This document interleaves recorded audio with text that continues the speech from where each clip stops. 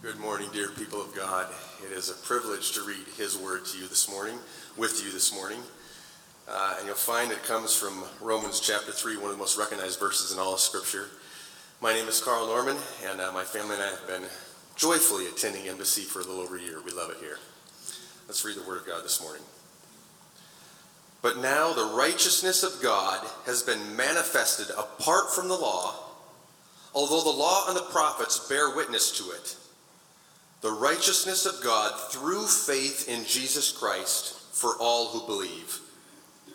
For there is no distinction, for all have sinned and fall short of the glory of God and are justified by His grace as a gift through the redemption that is in Christ Jesus, whom God put forward as a propitiation by His blood to be received by faith.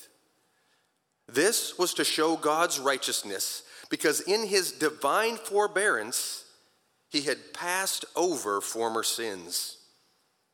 It was to show His righteousness at the present time, so that He might be just and the justifier of the one who has faith in Jesus. Amen. The word of the Lord. Go ahead and be seated. Good morning, everyone. Yeah, powerful passage that it just has such an impact on our lives if we understand the full capacity of the gospel and what it has done. And as we've been doing in our series on atonement, we've been dealing with some of those things. So really appreciate Carl speaking, reading. I know he's going to be speaking at the D Now here in about 3 weeks. I'm really excited about that. I know he said his family, it's a joy to be at Mansfield Bible, but man, they've been a joy to have them here and get to know them. And if you're ever around Carl or his brother or in that group, it's always laughs. So I appreciate all of you guys and appreciate you this morning, Carl. Whew. All right. Let's, I know we just prayed, but I've got to pray. So let's take a moment and pray, all right? Father God, just come before you.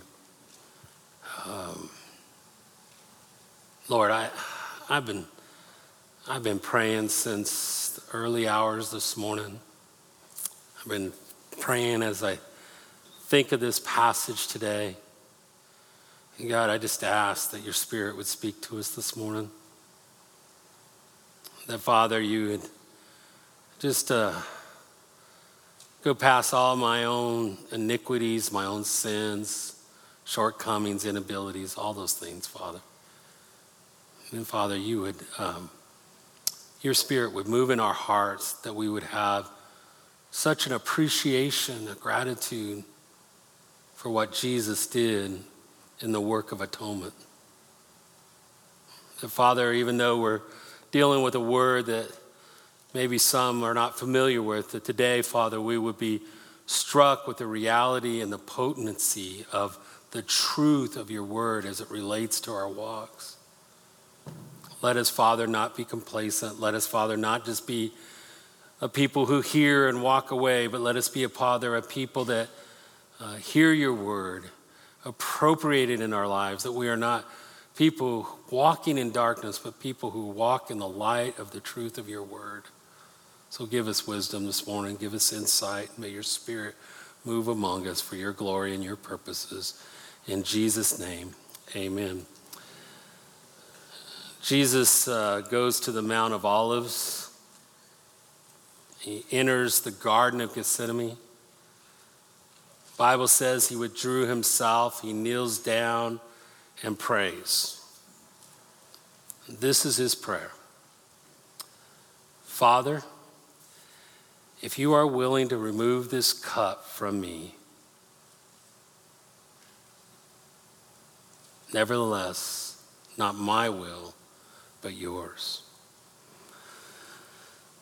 The Bible tells us then Jesus proceeded to be in such agony in this moment, in such earnest prayer. The text tells us that his sweat became like great drops of blood falling to the ground. What a profound scene. Let that just soak in for a moment. Jesus Christ, fully God, fully man, about to face an incredible struggle. He is about to take on the sins and judgments of the world, although he did nothing to deserve it. This cup that he's about to take, this cup of wrath and of judgment, was a massive amount of pain and suffering for something he had not done. It is the cup of atonement. The death and judgment that Jesus would have to undergo in order that we might live. The agony wasn't just the physical death and suffering, but it was the judgment also that he would face on the cross and the weight of sins. Charles Spurgeon said this: "I am never afraid of exaggeration when I speak of what my Lord endured. All hell was distilled into that cup, of which our God and Savior Jesus Christ was made to drink." The message of atonement is so powerful, so life-changing.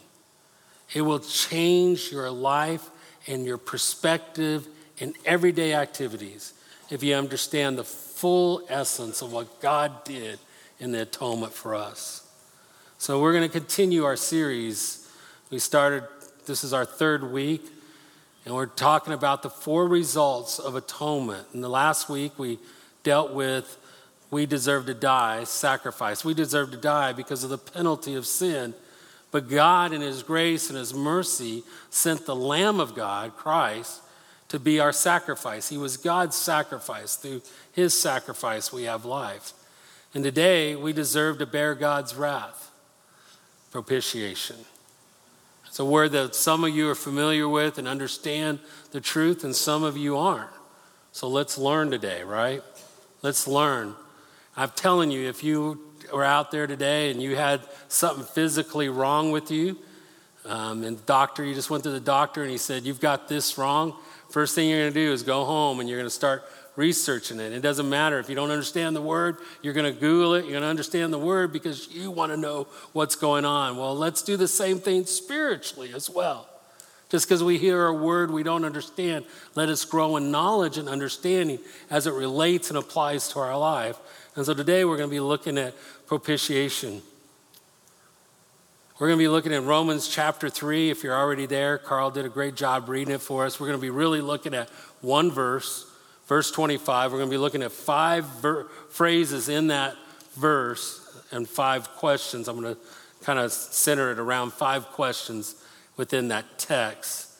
So the first question is what? A propitiation. If you look at it in verse 25, whom God put forward as a propitiation. The essence of what we are talking about today is centered on those 2 words. A propitiation. Right there in the text, a very important theological term that we need to know and understand.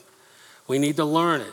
If we're going to learn how to follow Jesus together, we need to learn and grow in our knowledge and understanding of the scriptures and its application to our lives, that we might learn to follow after him, understand these key doctrines. Remember, doctrine is simply the word mean teaching. These key teachings and the scriptures as they apply to us. So as always, let's try to get on board. Let's define it. Let's try to define propitiation. So I have a slide there. I got it from Wayne Grudem. I like sometimes he says things very simply that I can understand. A lot of times I was looking up some of these and they're 3 or 4 sentences long trying to define. But I like this definition.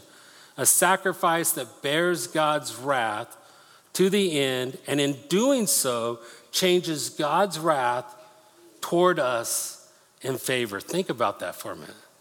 Think about that. A sacrifice, the Lamb of God, we talked about it last week, sacrifice of God.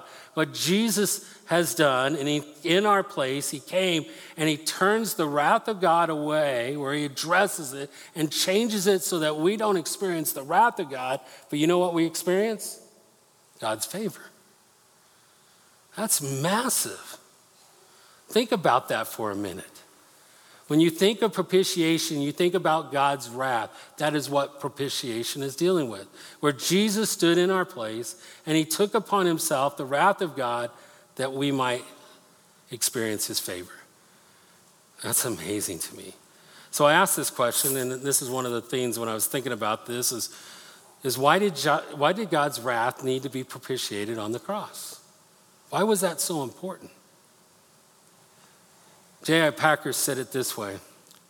He said, God's wrath is his righteousness reacting against unrighteousness. So God's wrath is his righteousness blowing away, doing away, destroying unrighteousness. Now before I get much further, let me say that I was as I was studying this week, I was like, man, maybe I shouldn't have spent 5 weeks on atonement. Because when we're talking about atonement, we also have to talk about our condition before Christ, right? Without the grace of God. And none of us likes to talk about holiness and sinfulness, especially when we're on that side of sinfulness. And so I know that that talking through these things at times is hard.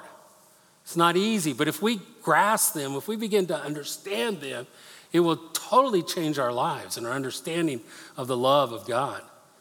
You see, when we talk about God's wrath, we're talking about his reaction to unrighteousness. Why? Because he's a holy God. It's his character. He can do nothing else. He cannot have unrighteousness in his sight. They just can't coexist together in the same place. I brought this morning. I know some of you are like, Greg, when are you breaking out the hot chocolate, right? No. Well, there's nothing in it except one thing that I brought that was very important. It took me a while to kind of build it up inside this can. What I have inside of here is darkness. Pure darkness, okay? And what I'm going to do is in a minute, I'm going to open this can and I'm going to throw darkness over here on the wall. You'll get to see it here in a minute. All right, I'm just going to throw it over there, right? You ready? Watch. I do this with students when I used to do camps and stuff. It's always fun, but you ready? Here, now if I can get the lid off. There, did you see it? No, you know why? Because light always overcomes darkness. Darkness and light cannot exist in the same space. Now, every illustration has its breakdown, but the same picture is true. God, in his holiness and his character, he cannot exist in the same place where there's sin and unrighteousness. Cannot. His reaction to that is judgment. It's wrath. It kind of illustrates God's holiness that we find in his wrath. God's holiness shines so powerfully, it just destroys all sin in its path. God's wrath is not, now listen to this, because God's not like us. Don't make God like you and me. He's different than us. God's wrath is not an outburst of sinful anger, but a demonstration and display of his holiness and his perfection. In other words, his response to unrighteousness demonstrates that he's holy. God's wrath gives us a better understanding of the purity and righteousness and holiness of God. If God didn't respond to unrighteousness the way he did, how would we know he was holy? It is a holy God that we serve. And he's intensely opposed to sin, and he hates it.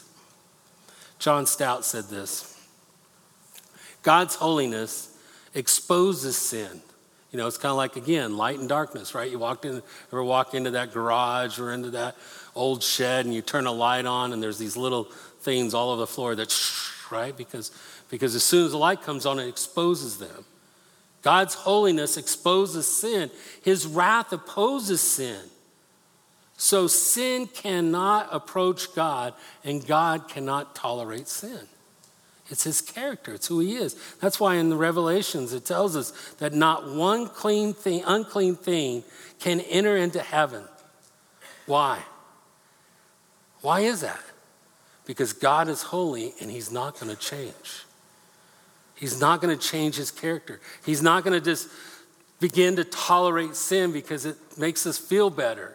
He is who he is. He's a holy and just God. And that's the beauty of what he does in the atonement, that a just God and a loving God comes together and answers this and delivers us. So God rightly hates sin. He's just in doing so. And then as we begin to understand that, we begin to hate sin as well. I'm going to try to do something a little different. Can you imagine a God who didn't hate sin, that was okay with sin? Can you imagine that for a minute? Just think about it. Can you imagine serving a God that just hated sin? He would be a God who delighted in sin. Wasn't bothered by it at all. Might as well serve Satan, right? We just get the same of what we got in the world. Can you imagine? Where would the hope of justice be? Where would the hope of glory? Where would heaven be if sin was no big deal? If we just looked at it and just said, hey, it's not that big of a deal, and that's kind of what we're doing in our day, isn't it? Where we're looking at and we're like, to be inclusive, it's not that bad. Sin's not that bad. God is loving, and he's just okay with all this. He just loves us. But God, in his righteousness and his holiness, he had to deal with sin, with every single one of them. He doesn't just tolerate it, but he dealt with it. The scriptures tells us that our God is a God of perfect holiness, and he will deal with all sin and evil when the day comes. And this is why propitiation is so important. Because again, you have the God of justice and the God of love who's choosing to send his son, Jesus Christ, demonstrating his love for us in our place. And when Jesus becomes our propitiation, the holiness of God expressed in the wrath of God towards sin was satisfied. And that's why we find favor and no longer wrath. That's why propitiation within the atonement is so important. A gospel without understanding what Jesus did in addressing the wrath of God towards unrighteousness is not a gospel. It fails to explain the depth of the atonement biblically as it relates to our lives. Look at it. Paul is making his argument here in Romans. If you go back to chapter 1 and verse 18. In chapter 1, verse 18, in fact, let's read 17 first, because it says, for in it the righteousness, it's talking about the gospel, for in it, the gospel, the righteousness of God is revealed from faith to faith. As it is written, the righteous shall live by faith. So what Paul is saying is, as the gospel is proclaimed, Paul's like, hey, I'm ready to come preach the gospel to you in Rome. I'm ready to come. I'm ready to preach it. Why? Because it's the power of God unto salvation. And in it, the righteousness of God is revealed. Hallelujah, amen, praise God, the righteousness of God is revealed. But when God revealed his righteousness, he also revealed his attitude to unrighteousness. That's why it says in verse 18, for the wrath of God is revealed from heaven against all ungodliness and unrighteousness of men, who by their unrighteousness suppress the truth. You see, in order for God to reveal his glory and for him to reveal the gospel and his purpose in delivering us, he also has to reveal his attitude to unrighteousness. If you look over in chapter 2 and verse 5, Paul continuing this, he's helping us to understand the importance of these truths. In verse 5, he says, but because of your hard and impotent heart, you are storing up what? Wrath for yourself on the day of wrath when God's what? His burst of anger? On the day when God says, okay, let's just kind of let all this go. No, it says when God's righteous judgment will be revealed. Because when God reveals his righteousness, there's an obvious response and reaction to unrighteousness. Look down in verse 8 in the same chapter. But for those who are self-seeking and do not obey the truth, but obey unrighteousness, there will be what? Wrath and fury. There's a reaction to unrighteousness because our God is holy and righteous, and he can only respond to unrighteousness in a way that brings wrath. Not just an outburst of anger, but a reaction whereby they cannot be in the same sight. Just as light and darkness can't be in the same space, God's holiness and unrighteousness can't be in the same space. And that's why we need Jesus as our propitiation. That's why I love chapter 5 of Romans, and when Paul continues to carry out this argumentation in chapter 5 and verse 8, one of my favorite verses, but God shows, in fact, that word shows there can literally be demonstrated. I like that. I've always liked that word, that God demonstrates his love for us in that while we were yet sinners, Christ died for us. Since therefore we have now, verse 9, been justified by his blood, much more shall we what? Be saved by him. Saved by who? By him from the wrath of God. That Jesus would turn wrath to favor. And today when I stand before you today, I stand in Christ and I recognize the favor of God in my life. That when I approach the throne, I don't find judgment, don't find wrath, but I find mercy and I find grace. Amen, amen, amen. See, this is the answer to a righteous and holy God. Response to sin is the propitiation of what Christ has done. So the first question is propitiation. The second one right there is in verse 25, whom?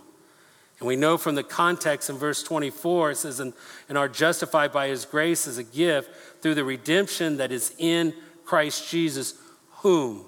So we know this is Jesus. It's referring to him. Jesus is the difference maker. You know, many times I drive in on a Sunday morning or I'm driving through our town. I pass churches and I'll start praying for those churches. I pray, God, may your word just be preached there. May people hear your word and your spirit move. But I'm almost always heartbroken on a Sunday morning because when I realize the percentage of people that follow after God in our community in Mansfield, Texas, forget about the rest of the world for a minute, just Mansfield, Texas. The percentage of people that follow after God, who set their hearts on the things of God, is very small. Do you realize that? If everybody in Mansfield decided to come to church today, we wouldn't have enough seats. And take all the churches in the community, open up the stadium, open up some other places. We probably wouldn't have room. And I think, man, Jesus is the answer. It is Jesus who God put forward as a propitiation. He's a difference maker. He is the answer to the forgiveness of our sins. He is the answer for hope, for life, for purpose, for meaning. He is what this world needs today. It isn't better politics, better economy. It isn't all of those things that we so much often pursue. It is Jesus. It's found in him. He has an eternal impact on who we are and how God works in our life. It is Jesus who is the answer for the path, the purpose, and the meaning of life. How do I know that?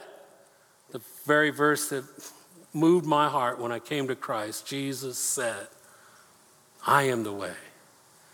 I am the truth. I am the life. And no one come to the Father but by me. That's what Jesus said. And I know I've had people tell me, but Greg, that's so exclusive, so limited, such a limited mind of understanding. And I go, I know, because no one else can do what Jesus did. There is not another sacrifice. God doesn't have another sacrifice out there. It was once and for all. We saw it last week. Once and for all. And what did he do? He sat down because it was finished. And because of what Jesus did, we stand here today in the righteousness of Christ by faith.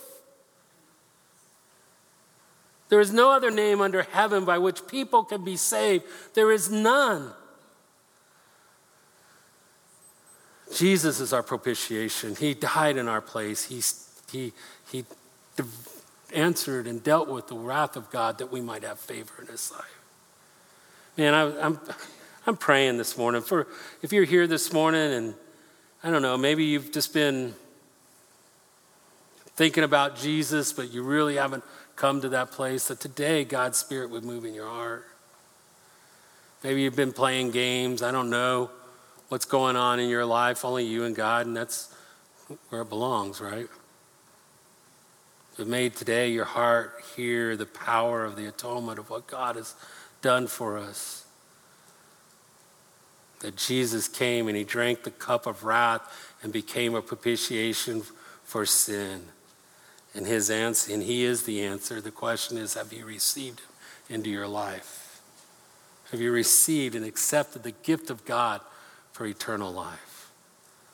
You see, the power of God in our lives is so substantial. I walked for a time in my Christian walk where I never understood peace. I was always restless. Always thinking, did God really genuinely love me? I wondered about the foolishness of my heart, the foolishness of my life. How could God accept me? And when you understand the reality of the atonement, it all washes away. Because in it, Jesus accomplished our righteous standing. So the third question, we had first what? A propitiation. Second is who or whom, Jesus. The third is God put forward, love. I love this phrase here in verse 25, whom God, look at it, put forward. God put forward. God put forward. The solution to our sin, rightly though we rightly deserve God's wrath and judgment, the solution is the love of God in the Son of God. John 10 says, Jesus said this, no one takes my life from me. No one. I willingly lay it down of my own accord. Hebrews 9:10 says, how much more will the blood of Christ, who through the eternal Spirit, now he's not talking Spirit, he's talking Holy Spirit. He's talking about the Spirit of God, who through the eternal Spirit offered himself without blemish to God to purify our conscience from dead works to serve a living God. Now listen for a moment. If you understand those, what was just read, God put forward, Jesus laid his life down willingly. No one took it from him. And he did this offering through the Holy Spirit, through the Spirit of God. Right there you have a picture of an explosion of God's love demonstrated to us through God himself, through God the Father, God the Son, and God the Holy Spirit. All involved in our salvation, that marvelous, abundant demonstration of the love of God. Man, that's massive to me. The greatest expression the world has ever seen, the greatest expression of love. I know so much we're trying to change the table in our culture today. You know what we do? We try to say, hey, we want to be inclusive. So what we do is we're going to love all these people. That sin's not so bad. And we think that is more loving. But to me, the greatest example of love is that when God in his holiness and his righteousness could not exist in the same place of sin, but he loved us enough that he figured out a way to do that by sending his son, Jesus Christ, who was a propitiation for our sins, our sacrifice, that we would stand and be reconciled to our God, redeemed by the blood of Christ, and we stand here in the righteousness of Christ because of what God did. Can you name a better demonstration of the love of God than that? And we spend so much time trying to belittle sin when we must understand that God has dealt with sin. We don't have to do that anymore. We just stand in the righteousness of Christ, of who we are in Jesus. That's what God did for you at the cross. That's the power of what he has done. That was the only way a righteous and holy God could righteously deal with and pay for sin, was the sacrifice of himself in the person of his son. I mean, he couldn't look to us. We're sinful. He can't dwell in the same place. He couldn't condone sin and say, oh, that's not so bad. He couldn't do that. Why? Because of his character. God is going to act according to his character. He's a holy, just God. So the only way was to sacrifice his son. God put forward. Man, why would God do that? Why would God do that? I could only think of one answer. For God so loved the world that he gave his only begotten Son, that whosoever believeth in him will not perish, but have everlasting life. Amen, people? Are you awake out there? You know what? God just says to you, I love you. I love you. I mean, look to your person sitting next to you to say, God loves you. I mean, because that's true. God loves you. God loves you. The fourth question that he puts forth here in verse 25 is how? And it's by his blood, or the payment. Look at it. He says, whom God put forward as a propitiation by his blood. How was this accomplished? In the text, it tells us it was by his blood. Why blood? Why is that so important? I mean, it seems like just grotesque, right? So why is blood so important? Leviticus chapter 17, verse 11 tells us. Because it says, life is in the blood. That's a very important statement for many things today, if you ever stop and think about it. So without blood, there is no life. So blood is life. The shedding of blood is the shedding of life. Understand that. The shedding of blood is the shedding of life. Leviticus chapter 17, verse 11 also says to us that blood makes atonement by life. So the principle of atonement is life for life.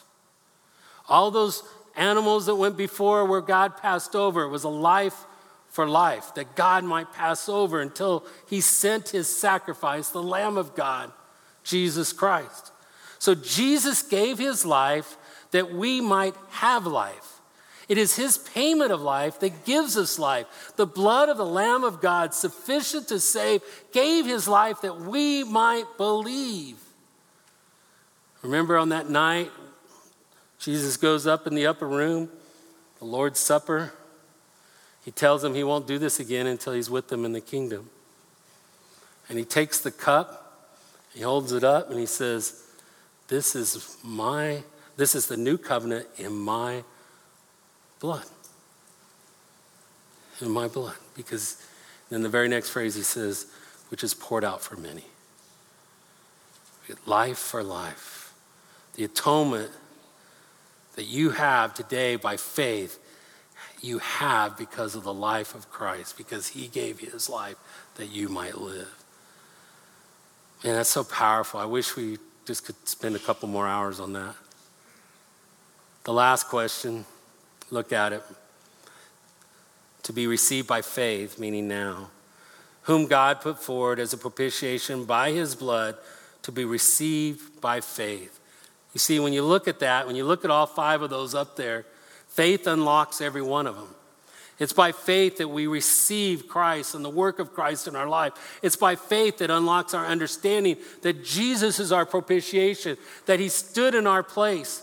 We quit playing with all the foolishness of human wisdom, and we understand the wisdom of God in his Son, Jesus Christ, and that he took our place, that he dealt with the wrath and judgment of God, that we might find favor. You begin to understand that by faith. Faith opens our understanding of the person and the work of Jesus Christ, that we begin to understand who he is, fully God, fully man.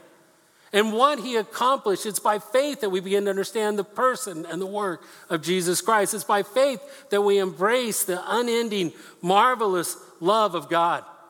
So many times, the reason we don't understand God's love is because of our lack of faith.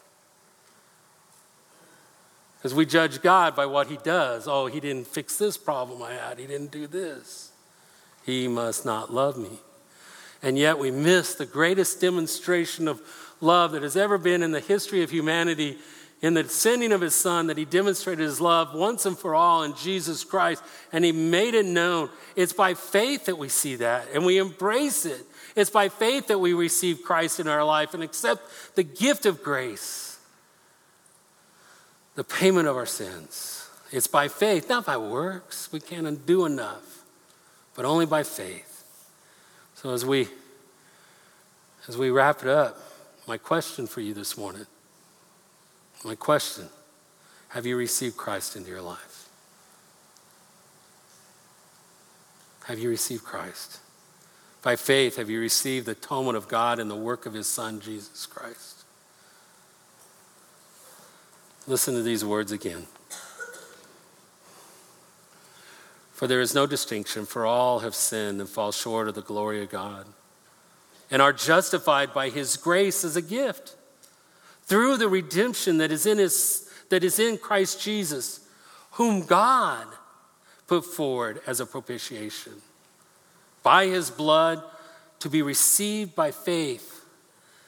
This was to show God's righteousness, because in his divine forbearance he passed over former sins. It was to show his righteousness at the present time so that he might be just and the justifier of the one who has faith in Jesus. Powerful words. Powerful words. In a minute, I'm gonna pray, and the team's gonna come and sing, and we'll have folks over here at the front that if you want to pray, you want to have someone just maybe something God said that you want to pray with someone about. We'll have some folks just right over here on the front seat. You can come up after the service and pray with them. Share with them. Let them bear your burdens in prayer with you. All right? Let's pray. Father God, we just come before you this morning, and I pray, Father, that your Spirit would just move through your people. That, Father, maybe we came this morning and we're feeling a little discouraged, and Lord, that we come to the realization of the expression of your love and the demonstration of what your Son did in Christ Jesus. Father, every great revival that has ever taken place, it's when the people begin to realize your holiness, your majesty, your glory, and our insufficiency. And when we cry out to you, asking you to deliver us and to save us, and you've done that through your Son, Jesus Christ, true revival really begins. It's there that we begin to learn to walk after Christ. It's there when we put off these things that are not of Christ and we put on Christ. May you, Father, just speak to us. May your Spirit at will today work through us, that we might grow in your love, in the truth of your word. In Jesus' name, amen.